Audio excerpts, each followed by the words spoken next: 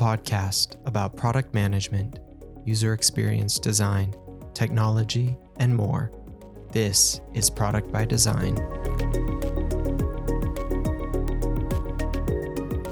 All right, welcome to another episode of Product by Design. I am Kyle, and today we have another awesome guest, Dan Balkowski. Dan, welcome to the show, and thank you for joining us. Thank you for having me, Kyle. Looking forward to our conversation. All right. Yeah, me too. I'm really looking forward to it. I think this is going to be a great one. Dan is the founder of Product Tranquility, a consulting firm based in Austin, Texas. Dan, why don't you tell us a little bit more about yourself and what you do? Yeah, sure. So I started my career on the engineering side, actually building products in the software world. I've been in the software world my entire life. As I progressed in my career down that path into engineering management, I found myself more and more interested in not only the products that we were building, but how do those products actually create value for customers and revenue for the business. Left the engineering path as I went to grad school, was lucky.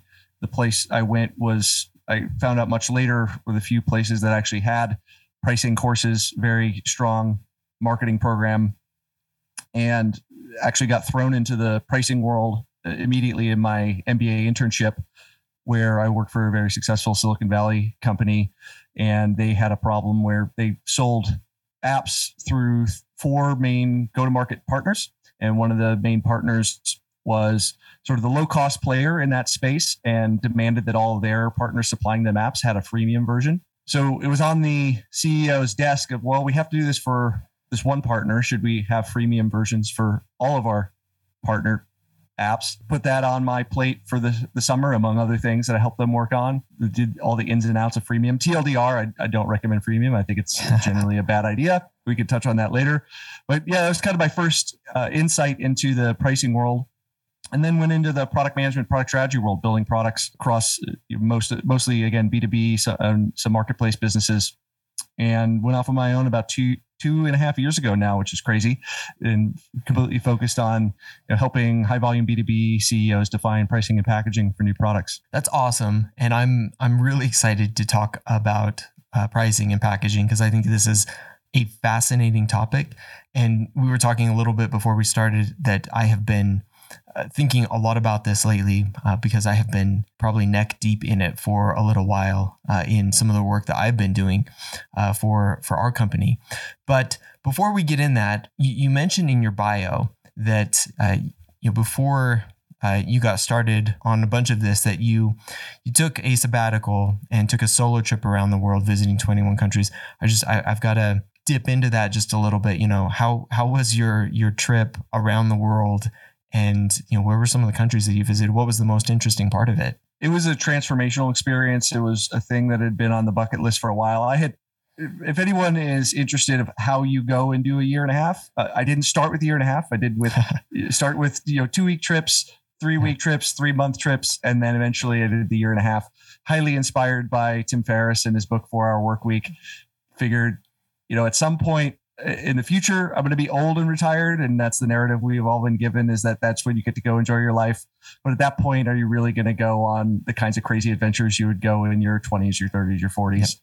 So decided to take that bull by the horns. I went all around the world, as you mentioned. I think actually the most transformational experience of that is during that time, I actually completed 2 10-day silent meditation retreats, which ended up with my company name, Product Tranquility. My goal is to give a little bit more tranquility into the world of product. It can be a very hectic, stressful place to be as a leader, in a product company. And so my goal is to help spread some of that tranquility to other product and product marketing leaders through my work. But that was really a journey to the inside. Everyone gets very excited about the Instagram photos, et cetera. But that was the most transformational part. I would say in terms of favorite places, too many to list, but I definitely highly recommend, if you haven't, the west coast of Norway is absolutely unbelievable. New Zealand obviously gets a lot of credit and deservingly so.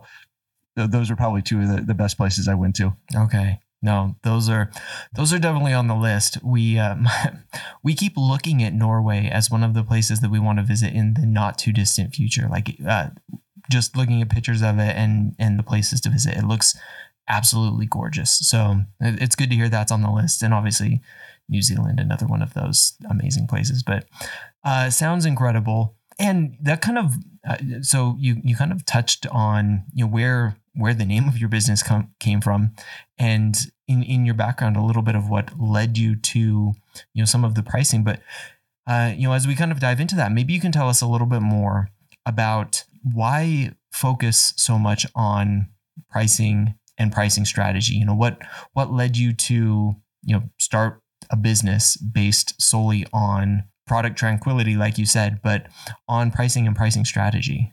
I found a lot of technology companies have a real challenge with pricing and packaging as a whole.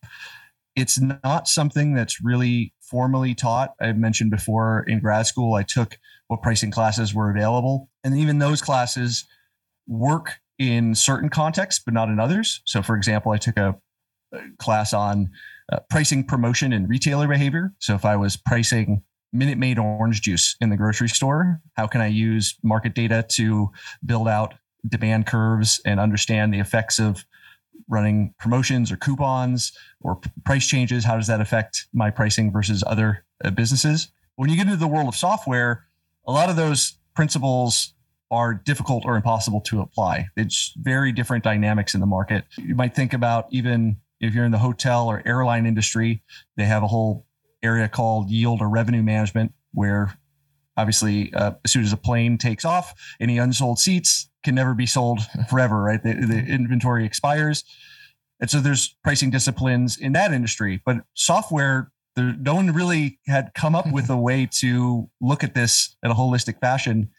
And through strange idiosyncrasies of my background, I'd had experience, obviously, with this internship experience that I mentioned. And then as a product manager, we had a very good product marketing team, which product marketing, we might get into this later, is generally where I advise companies to stick the pricing responsibility in companies. But those folks didn't have pricing backgrounds either. So there's a lot of these products that I was managing where everyone kind of looked around the tables like, who's going to do this? And ended up being me. So I ended up having quite a bit of experience doing it just for the products that I was managing in these companies. And then when I went off on my own, it was one of several things I thought I could offer the market.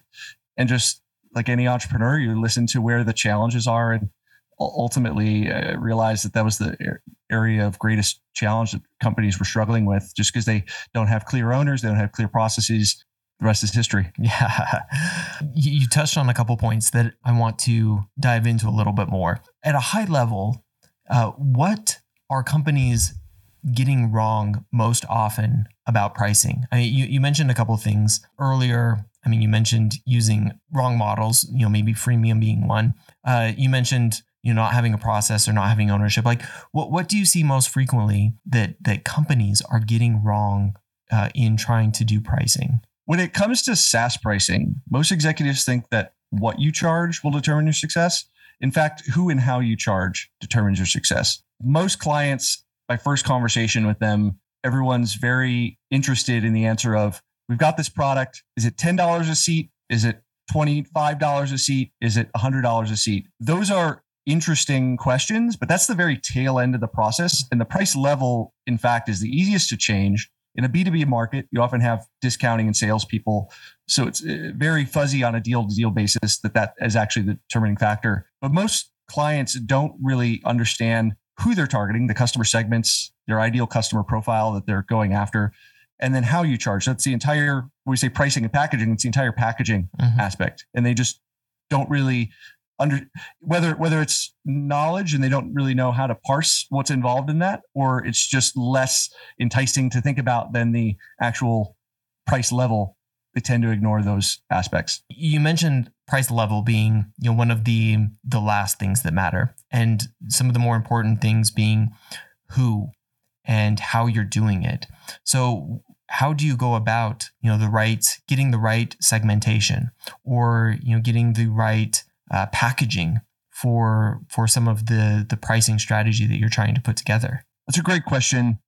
There's a 4-part model that I use that starts with understanding your customer segments. That's step 1. All of your customers are not homogeneous. They have different needs, different desires.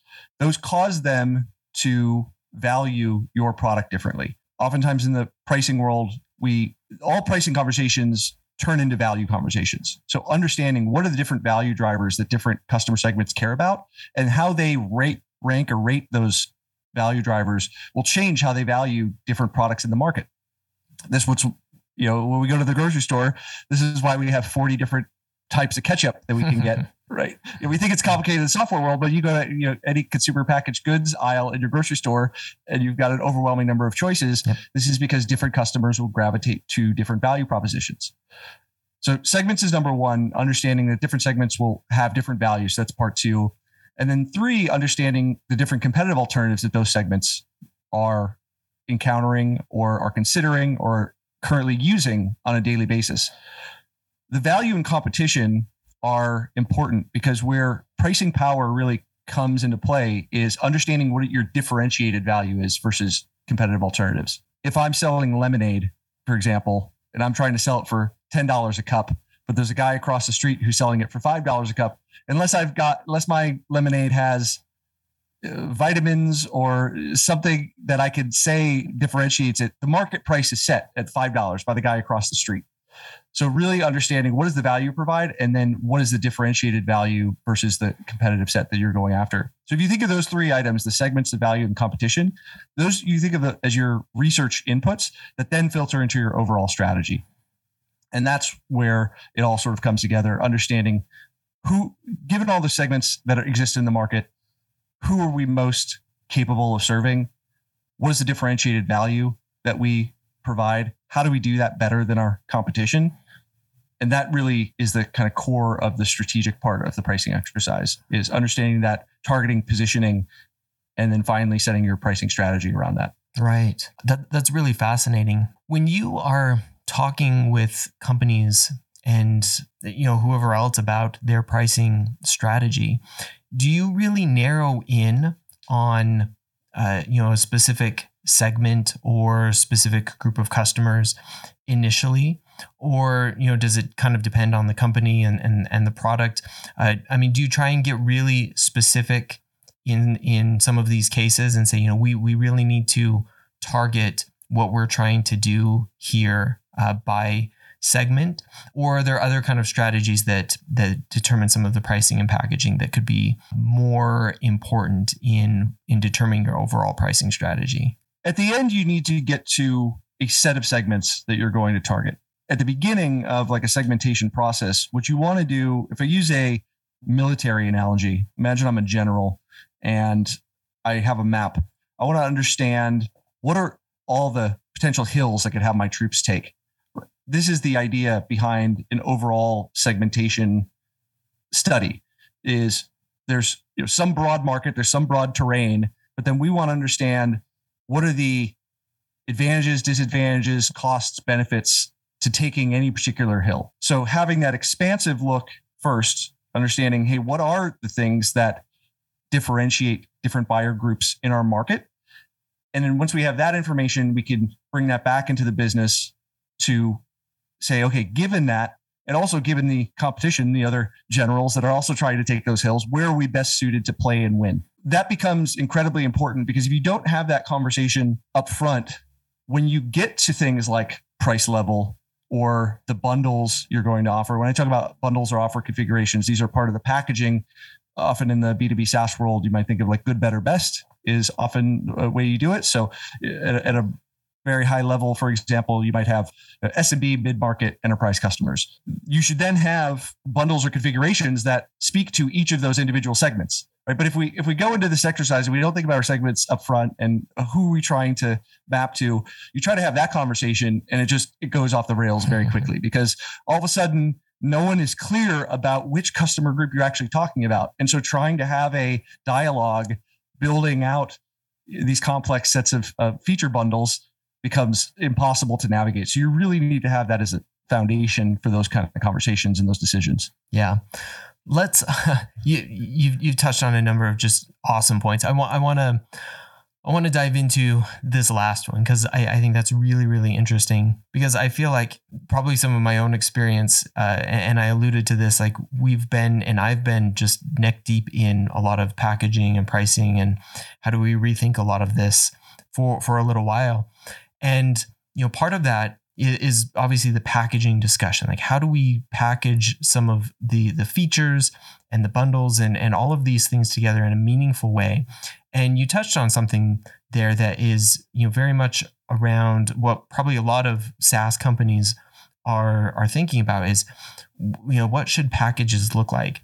And in some cases, it feels like there isn't that thought process. And maybe I'm just speaking from some of my observation or own experience, but there's not the thought process of what is the right segmentation for these bundles. And it's much more like, what's the minimum, what's the mid, and then what's like the, and then everything, as opposed to like, what are the right things to put in each of these packages?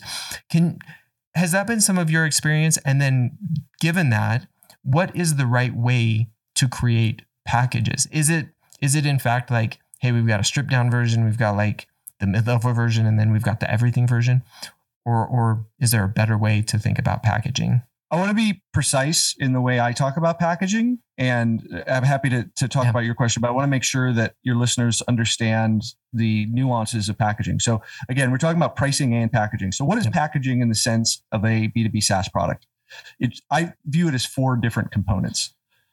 That's your price metric. So it's the unit of value that you charge customers for. So maybe that's per API call, per database transaction, per seat. If you go to McDonald's, your price metric is per hamburger. Or you go to a night at an Airbnb is your price metric, is a single night. There's a monetization model or pricing model, sometimes also referred to as a business model. So this would be, are you charging people on a one-time transaction for a perpetual license? Are you charging them on a subscription basis? Is it pay-as-you-go or utility billing? Then the third item would be what I call offer configurations or bundles. So this would be the sort of good, better, best thing that you alluded to. So I specifically would call that as offer configurations or bundles. And then finally would be the price fences. So price fence is the idea that I could charge different customers different prices for the same product. You run into this all the time. Say you go to a Friday movie at noon, you're going to pay different than if you go at 8 p.m. Right? In that case, it's a time-based price fence. Or if you're ride the bus, I get on the bus, I pay full fare. But if a senior citizen or a student gets on, they have a discount, right? So it'd be an identity-based price fence. And then there'd be the concept of a volume-based price fence, which is usually what you see most often in B2B SaaS, which is if I go and buy a piece of software and I buy a license for 10 seats, let's say, the price per unit I'm paying is going to be different than someone who comes in and buys 1,000 seats. So those are the 4 different components of packaging. And I think it really helps to differentiate those, because if we just try to talk about it all together, again, like if we didn't talk about segments up front, and then we try to figure out these conversations, you could have very distinct conversations about each of those, and it really helps smooth the conversation along. Yeah, I think that's really, really an important point. So when we're talking about packaging, how do we, as a company, so stepping back to what should my packaging strategy look like? Should we be doing one or more of these different types of things? Like, what are some of the considerations that go into that? And how should we be either evaluating that or reevaluating that as a business? Yeah. So good packaging should be simple. So, and when it's simple, it increases. If I think about like offer configurations or bundles, I think one company that really does this well is LinkedIn. So LinkedIn doesn't do the standard SMB mid-market enterprise. They've actually broken it down directly in like customer personas or segments like we were talking before, where you've got LinkedIn Recruiter, LinkedIn Sales Navigator, LinkedIn Business Premium, LinkedIn Job Seeker. Each of those distinct customer segments are looking for very different needs from their interaction with LinkedIn, and LinkedIn's built specific offerings for each of those groups. This increases customers' ability to self-select into an offering, which increases this velocity of every sales opportunity. Not only does it make it easier on the customer, but if you're in a B2B context, it helps sales spend less time on a deal. So it increases a business's or reduces a business's customer acquisition costs, which is incredibly important. It can also help or hinder competitive comparison or differentiation, depending upon what you want to get out of the exercise. Sometimes it might help to mask differences between your competitor if you maybe are competing against a much stronger competitor, or you're trying to avoid getting it sucked into a price war.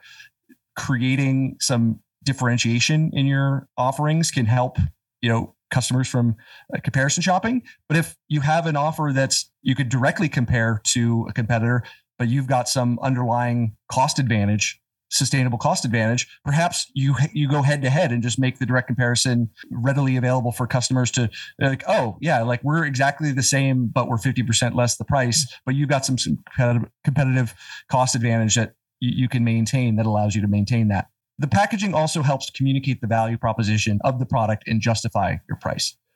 When you're thinking about things like price metrics, a good price metric aligns to the value that you deliver to customers. HubSpot, I think, is a good example where I think HubSpot, they may have changed it recently, but last time I looked, they charge you by the number of contacts in your marketing database. Mm-hmm. So if you're buying HubSpot as a CMO, you're happy to, maybe not happy, but at least you understand why you're paying more because HubSpot's actually doing its job by getting you more contacts. And so then your price goes up, but also your revenue of your company should be going up. So it's directly aligned to the value. And then that makes it much easier for your marketing organization, your sales organization, your customer success organization to discuss the value, justify the price that you're trying to charge. Does that help? Yeah. I think those are some really great examples as well on the packaging and some of the value proposition of how to do it. Going back to some of the pricing discussion that we were having, we talked about the pricing. You mentioned earlier that, and I thought this was really, really great, that pricing is a process. You said something like, pricing should be a process or it's an ongoing process. How do we make pricing, and even, as we were just discussing, this idea of packaging a process within the organization? Because oftentimes it feels like it may be we've set the pricing, or we've set the packaging and now it's done and we're just moving forward. But that may not be the best way to go about it. And frankly, it feels like it's something that should be revisited more frequently than it is. So what has been your experience in revisiting pricing and packaging? And then how do we make that more of an ongoing process within a business or an organization? It's a great question. I think it was it either Deming or Drucker? I never remember who it was, but I think he said, if you can't describe what you're doing as a process, you don't know what you're doing. And if you think about almost every aspect of a business can be described as a process, right? I have a set of inputs and I have some output. And somewhere in between there is a process to transform those inputs to outputs. And whether that's your marketing campaigns, your engineering into your product, your customer support queues, everything is a process. So if we think about pricing and packaging as being an output, we should then have a process and that is defined, that we know what we're doing there. I don't see most companies treat it that way. There's a few different aspects here. One is, I would say, anytime you're significantly changing your value or your value proposition has changed, you should be looking at revisiting your pricing. Companies are constantly improving their products. They have product managers and engineering teams doing amazing work every day to increase their value proposition. But yet CEOs feel totally comfortable that the price I set 5 years ago still maps to the price I have today. Now, there isn't a magic number for specifies how often you should change your pricing. It generally makes sense, I would say, to revisit at least once a year. Again, it's going to depend upon the dynamism in your particular market. I think most B2B SaaS companies are in pretty dynamic markets, so I feel like a year is pretty reasonable. Where I usually see different triggers for clients that come to me, it's, are they releasing significant new functionality that could potentially be a net new product or an add-on?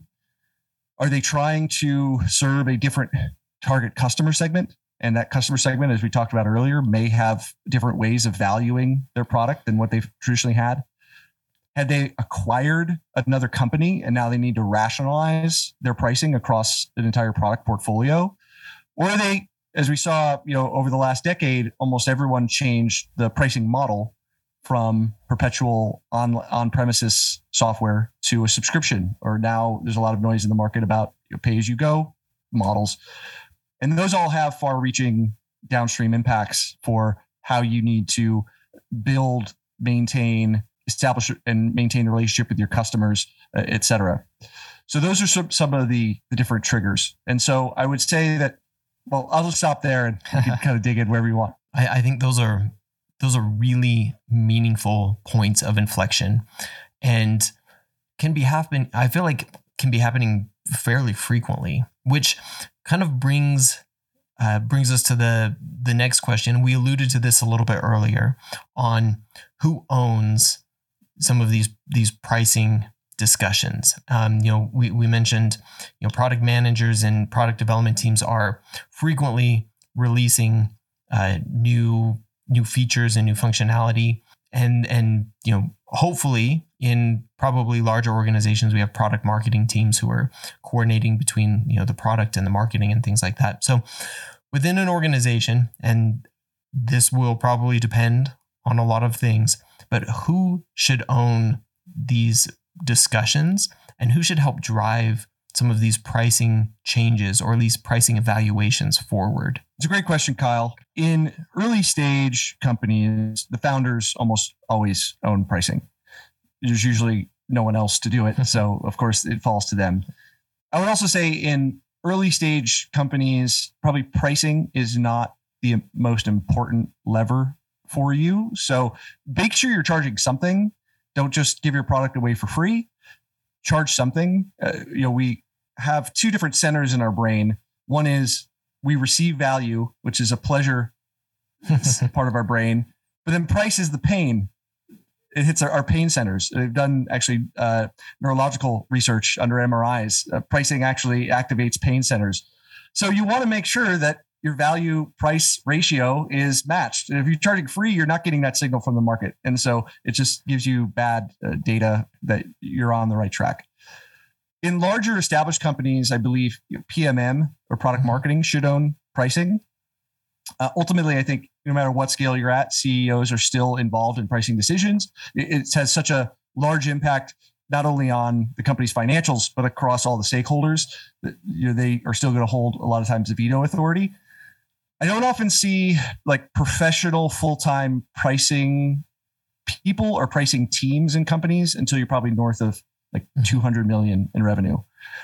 Like all parts of the business are stakeholders in pricing, as I mentioned. And I think you do need to have an owner, and you do need to have a defined process that, even if that person is the head of the pricing, internal pricing committee, right, that they have a process that can help them, understand, okay, we're going to take a look at, this is the process that we're going to go through. Because otherwise, a lack of apparent authority, it just causes inevitable arguments, impede the whole process. It's important, uncomfortable, and that goes around the entire executive table. And so if you don't have an owner, it will just get avoided or ignored. I do not believe that sales should own pricing. I don't think that their quarterly sales incentives aren't aligned to long-term company profitability. And I believe that's ultimately the goal of a pricing exercise, is to maximize long-term company profitability. But they are essential stakeholders and critical inputs to the pricing process. And, any sales team is having tens, hundreds, thousands of conversations with prospects, right? So they're on the front lines of talking about price. So you want to make sure you include them in the process, but I don't believe like VPs of sales or CRO should own the pricing. Yeah, I totally agree with all of that. Who have you found are other key stakeholders in some of those pricing discussions? So, we've mentioned product marketing, which is absolutely key. Product management and product development, sales. Are there other key stakeholders, the executive team as well, in helping to drive some of these forward, or at least owning it so that we can make some of these pricing changes or have the pricing evaluation in order to make it happen? Because often it feels like, you may not have any single owner, like you mentioned, and you get into this, like, yes, we understand that we need to change pricing or we need to reevaluate this. And you can get stymied because, who owns that? And there may be no apparent person, or you may not feel like you can do it because you don't have all of the right people, or you don't know that you have all the right people yet. Is there anybody who can kind of backdoor veto if you don't have them involved that you've seen? And once you get them all involved, who have you found typically, if you don't have product marketing, can be the best person or people to stand up and own that until you can get like the right organization in place? I think it's a great question. I want to start with talking about, anytime you're touching pricing, one of the first things I do with clients is trying to get everyone on the same page for what are you trying to achieve with your pricing? What is the goal? Is it revenue? Is it profit? Is it margin? Is it market share? If you go around the executive table, depending upon your position, you may have a different goal. And I don't know if you've ever tried to optimize a system, but if everyone's trying to optimize to a different goal, nobody's going to hit any of them. And you can't, unless you have marginal costs of zero, you can't maximize revenue and profit simultaneously. There's two different price points there, assuming you could get exactly the accurate data to give you the optimal. So you need to get all of those stakeholders together to first figure out what is the goal. Is the management team aligned with those goals? So if I just go, we talked about sales. I think product is close to the customer, close to the value proposition. They definitely are a key stakeholder. Product marketing, potentially those both roll up to either CMO or chief product officer. The marketing in general. So if you think about like your demand gen or your brand side of your marketing, I think those are key stakeholders, because if we didn't really talk about price positioning, but if I'm a low cost retailer, let's say like Aldi or Costco, the price is part of my promotion. It's part of the value proposition I put into my ads. Versus if I'm, Rolex or Bugatti, right? We don't talk about price. Everyone knows we're expensive, but we're having a very different conversation. So those stakeholders are very important. Finance, incredibly important. Finance wants to make sure we don't run out of money. We're net profitable, or at least we're managing our burn rate, so we know when we're going to run out of cash. They usually have margin responsibility, so they have a stake in that. And then customer success. So if you're in a B2B SaaS world, the rise of customer success has said, actually we don't just care that, in a perpetual license business, you could sell a product, say customer good luck. I don't really care if you ever get that piece of software installed. Not saying anyone did that explicitly, but a lot of companies acted that way. As soon as the move to subscription happened, people realized like, oh, if we're going to come up for renewal, we need to make sure that people are actually engaged with the software. They're getting value out of it.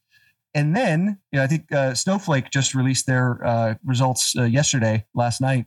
I think they had 180% net dollar retention, which is insane. I think it's maybe the best of any public company I've ever seen. Yeah. And so companies realize that, hey, if we want people to expand, that's going to be a huge revenue driver and profit driver for us, because getting more money out of your existing customer base is way more cost effective than acquiring net new customers. But also we have to have a pricing and packaging system that aligns with how those existing customers are experiencing value, because it's very different on the customer success conversation than the sales conversation. Sales conversation, you could paint futures of how valuable this would be. The customer success rep comes in year 1 or year 3 for a renewal. The customer knows the product. They know the value they're getting out of it. And it has to be very apparent to them of why they're going to be paying 180% more than they did last year. Yeah. So those stakeholders are all very important to bring into the conversation. Again, when I talk about making sure you have an owner, but then also potentially you want a pricing committee, because all of those people have very legitimate concerns and goals that they're trying to achieve, hopefully in service of the same overall goal for the company. Yeah, no, that's really helpful. And I think super important, because one of this hasn't necessarily happened to me with pricing, but it's probably happened to most product people at some point, where if you don't get the right stakeholders involved, you can end up torpedoing yourself down the road in not having the right level of buy-in and all of that sort of stuff. So like making sure everybody is like pushing in the same direction and understands like what your goals are and what you're trying to do, so that a little bit down the road, somebody, the head of marketing doesn't come in and say, hey, this is totally misaligned with what we're trying to do. And now we have to rethink everything, because that's not what you want to do with your product, or obviously with your pricing and packaging strategy. So super interesting. I wanted to, you brought up a little bit earlier, and you were talking about the freemium. And I think this is really interesting because you mentioned the pleasure center of your brain and the pain center. And with freemium, you're getting all the pleasure and none of the pain. And so as a business, you're not getting any signal from that, hey, what level of value are we providing? Now, there are a lot of freemium products out there, but you've mentioned that freemium is not a strategy you would recommend as far as a pricing strategy. Can you tell us a little bit more about that? Yeah, so I lump freemium into the pricing model or monetization model category of the packaging framework.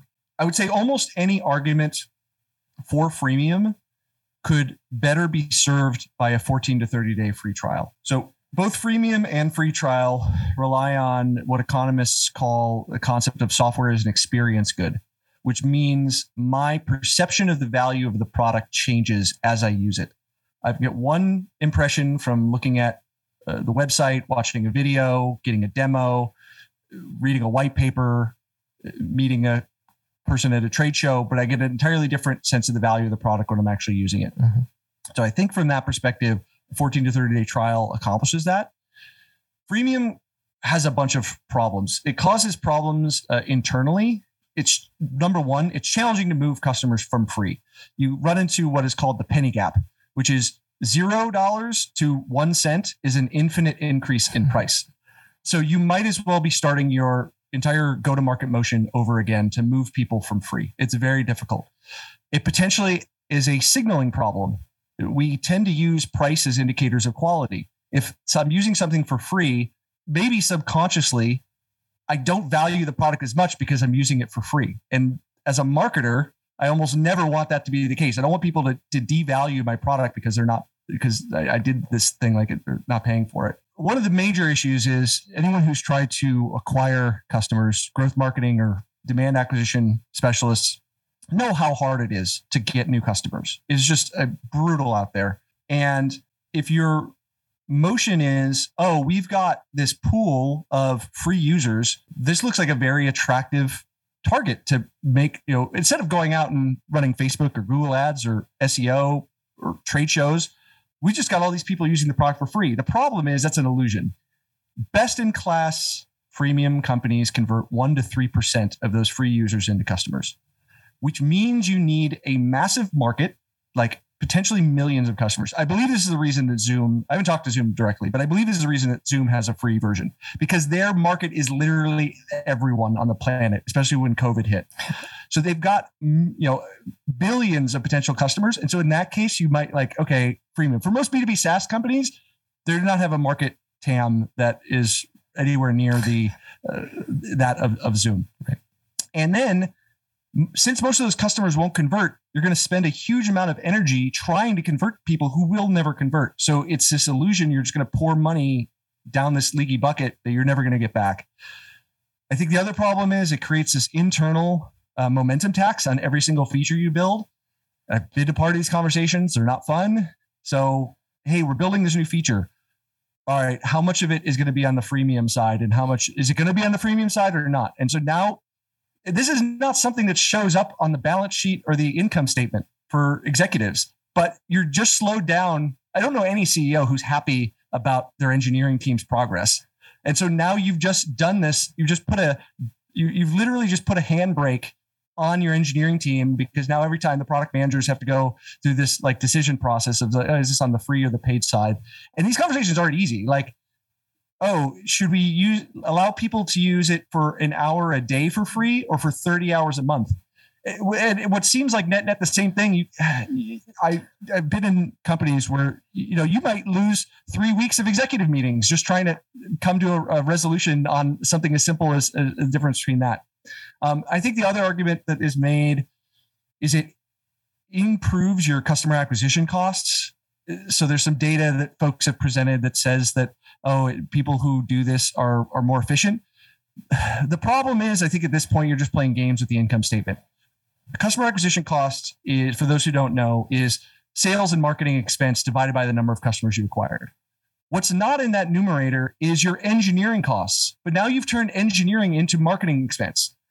I've never seen anyone say, oh, now we've also carved out X% of our engineering costs into a marketing expense. All I see is it looks like our customer acquisition costs went down. So I think it's just playing games with the income statement. I don't think it's very fruitful there. I think there are a couple of viable opportunities. I mentioned Zoom before.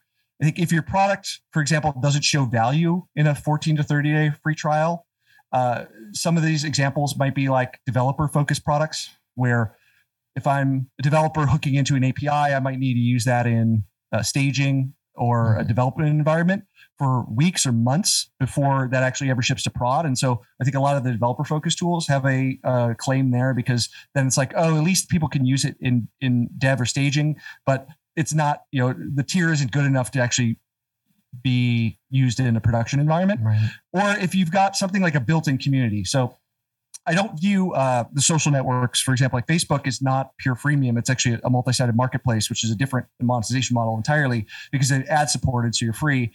But if you think about like Slack has a free version, because Slack is useless if I show up and there's no one else on Slack.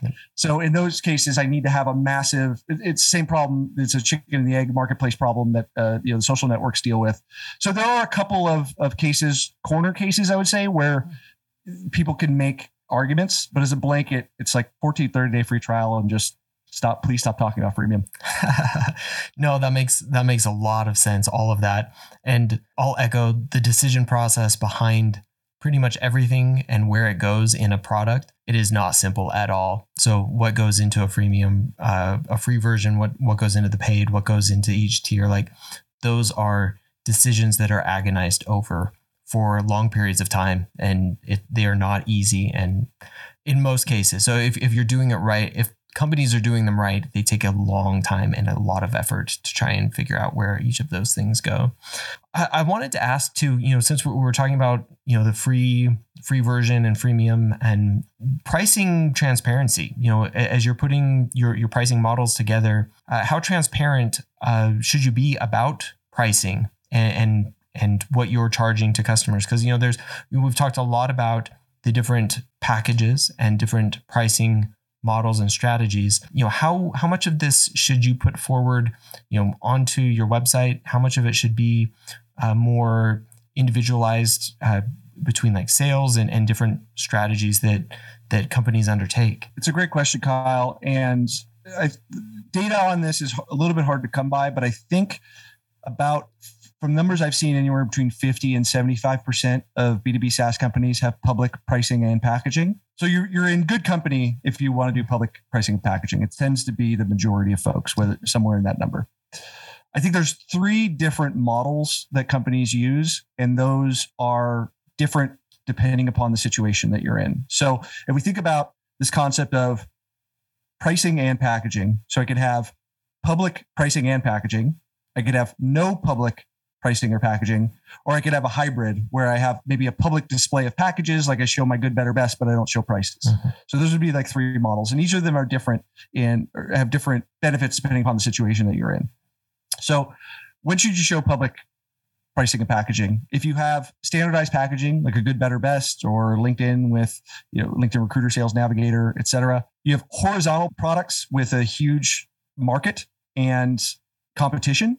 So I think a good example of that, another is the task project management space. So the Trellos, the Monday.coms, the Asanas, et cetera, very hard to differentiate, but they, everyone from your personal assistant to a product manager to a person in a doctor's office could potentially use a Trello, for example, right? And so having those large homogenous markets and with competition that also has public pricing and packaging, or if you're also maybe in a high volume and velocity or a product-led growth model. So those type of situations. Where you wouldn't want to show public pricing and packaging would be if you had, for example, an enterprise sales motion, complex packaging. I've talked to prospects and clients where they've got 45-page price lists. Even if they wanted to put that on the website, good luck if you're a customer trying to figure that out. So it requires a salesperson to walk them through.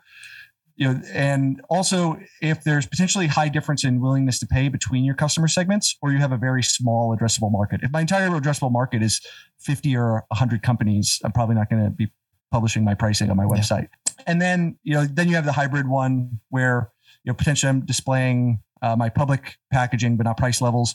If you've got, again, standardized packaging like a good, better, best, but again, maybe you have also, there's a high difference in willingness to pay between customer segments or a small addressable market. So you might want to hide the pricing. And those are the three, high level archetypes that I see. There's even variations where people have public pricing packaging across the board, but then maybe like their last one is enterprise. Then you see the enterprise call us.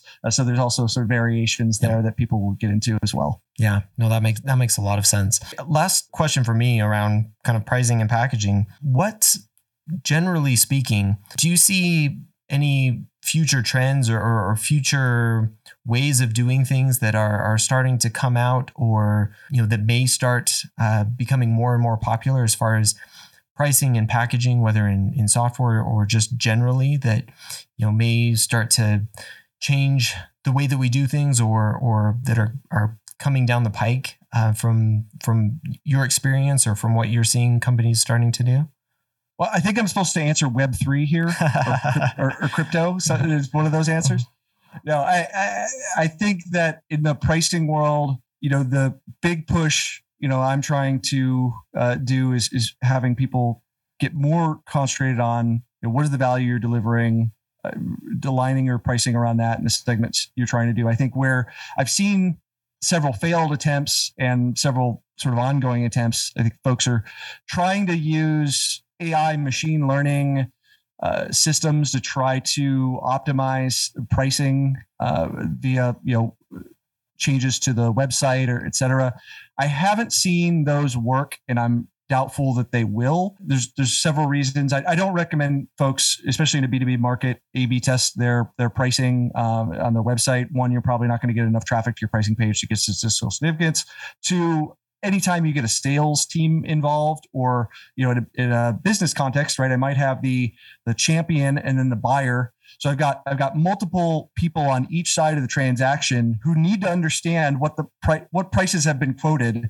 I can't imagine a poor sales guy picking up the phone when marketing's been A/B testing the pricing on the website, having no idea what the customer saw, right? Or they go one day and they see a different price and it's like different than what the sales guy told them the day before. All of those just seem like disasters. So I've seen several attempts to try that in my world, but I don't anticipate that they'll be very successfal. Yeah, no, that makes a lot of sense. Dan, I guess, is there any final thoughts from you on pricing or packaging that you've seen or that you'd like to share? When thinking about pricing, as I mentioned before, understanding that price is merely how a buyer and a seller divide value in a transaction. So really understanding your customer segments, really understanding the value you provide. And then from there, you can have a very concrete discussion around the price that you're trying to charge. Well, that's absolutely incredible. Dan, this has been just an absolutely amazing discussion. And I really appreciate it. I think you could probably pull out just all sorts of pieces of amazing wisdom throughout this entire podcast. Where can people go to find out more about you and Product Tranquility? Yeah, I blog fairly regularly on my website at producttranquility.com, all one word. So trying to demystify this world of pricing for the broader masses. As I mentioned before, there's not a whole lot of consolidated training or, courses or anything that you can really take. So trying to, ease the path for folks as they come behind. And then I'm on LinkedIn at Dan Balkowski. Always happy to connect with folks there. If you reach out, just let me know you heard on the podcast. So I make sure you're not a spammer. Otherwise, happy to connect with folks there. Okay. Awesome. All right, Dan, real last question. Then, we like to end with a shout out or with shout outs and gripes. So if there is anything that you have been using from like a product standpoint or reading or watching lately, you want to give a shout out to, we'll end it with a shout out or a gripe, or things that you have used or just haven't liked recently. You can use a gripe too. Yeah. So the other day, so Showtime is just put out a new series called Super Pumped on Uber's meteoric rise and fall. It's So I watched the first episode of that, and it ties into our conversation because one of the major scenes in there is they come in and talk about the rider safety fee tacking on to the Uber price. So I thought that was a fun tie-in of pop culture and the pricing world that came in. So I really enjoyed the episode. I never worked at Uber. I don't know if it's accurate to the culture or anything like that, but it was highly entertaining. Very nice. Yeah, I'm gonna have to. I've seen the ads, so I'm gonna have to check that one out. It looks. Joseph really Gordon-Levitt is amazing. So yes, yeah, very, very true. All right, Dan, thanks again. This has been a great conversation. We'll put all the links in the show notes so people can find out more about Product Tranquility and yourself there. And thanks again for everything and for a great discussion. Yeah, thank you so much, Kyle. I had a good time. Hopefully it was valuable for your listeners. Yeah, I think it was incredible. So thank you, Dan. And thanks everyone for listening. Thanks again for listening. If you like the show, be sure to follow or subscribe on your favorite podcast app. You can follow the show on Twitter at ProdByDesign. That's prod_by_design. You can follow me at Kyle Larry Evans on Twitter as well. If you want more product conversation, check out my newsletter, Product Thinking, at productthinking.cc. You can follow me on Medium at Kyle Larry Evans as well, or check out my Medium publication, Product by Design. Thanks again.